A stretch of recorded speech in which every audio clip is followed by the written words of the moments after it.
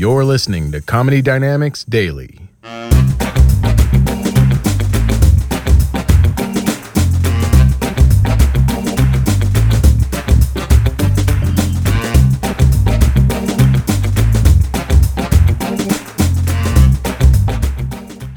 So from the Bronx, from New York. I live in LA now, and I miss New York, though. Man, I miss New York. I miss all the dumb comments you hear just walking down the street. I was here one time when the U.S. soccer team lost the World Cup to a small country in Africa called Ghana. I swear I literally heard these two New Yorkers talking. They were like, "Could you believe we lost to a bunch of freaking Ghanaians?"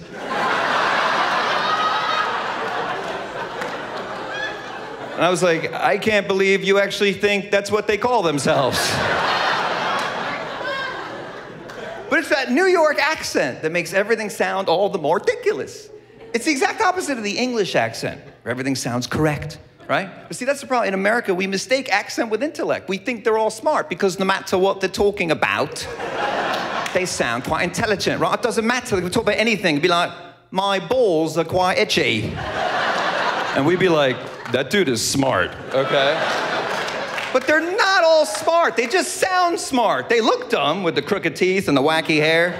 Oh yeah, you go to England, some of those Englishmen have that elephant man look about them, like, I know I look a bit frightening, but at least I sound intelligent, right?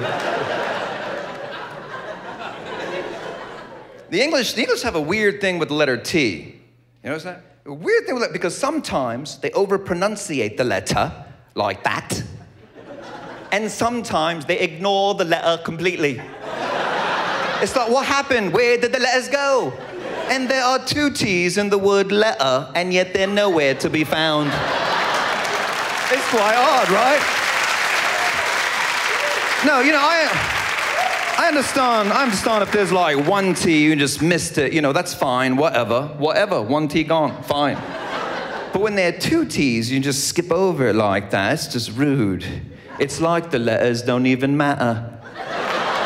The English and their teas, they spend half their days drinking teas and the other half ignoring them. But it's not just the English. Every accent has a weird relationship to one letter, right? Like the Russians, the Russian accent, it's the letter Y. They take the letter Y and they put it between every other letter. Take any sentence, like this traffic is unbelievable. They'd be like, this traffic is unbelievable. I cannot believe it. We've been sitting here for 15 minutes.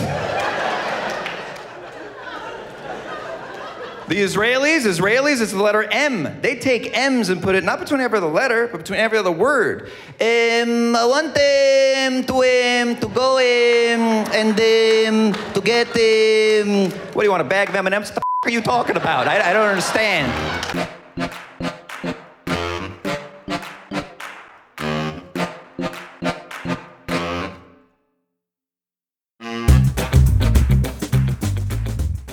Comedy Dynamics Daily is an Acelcast original and produced by Brian Volkweiss, Richard Myrick, and me, Brian Adams.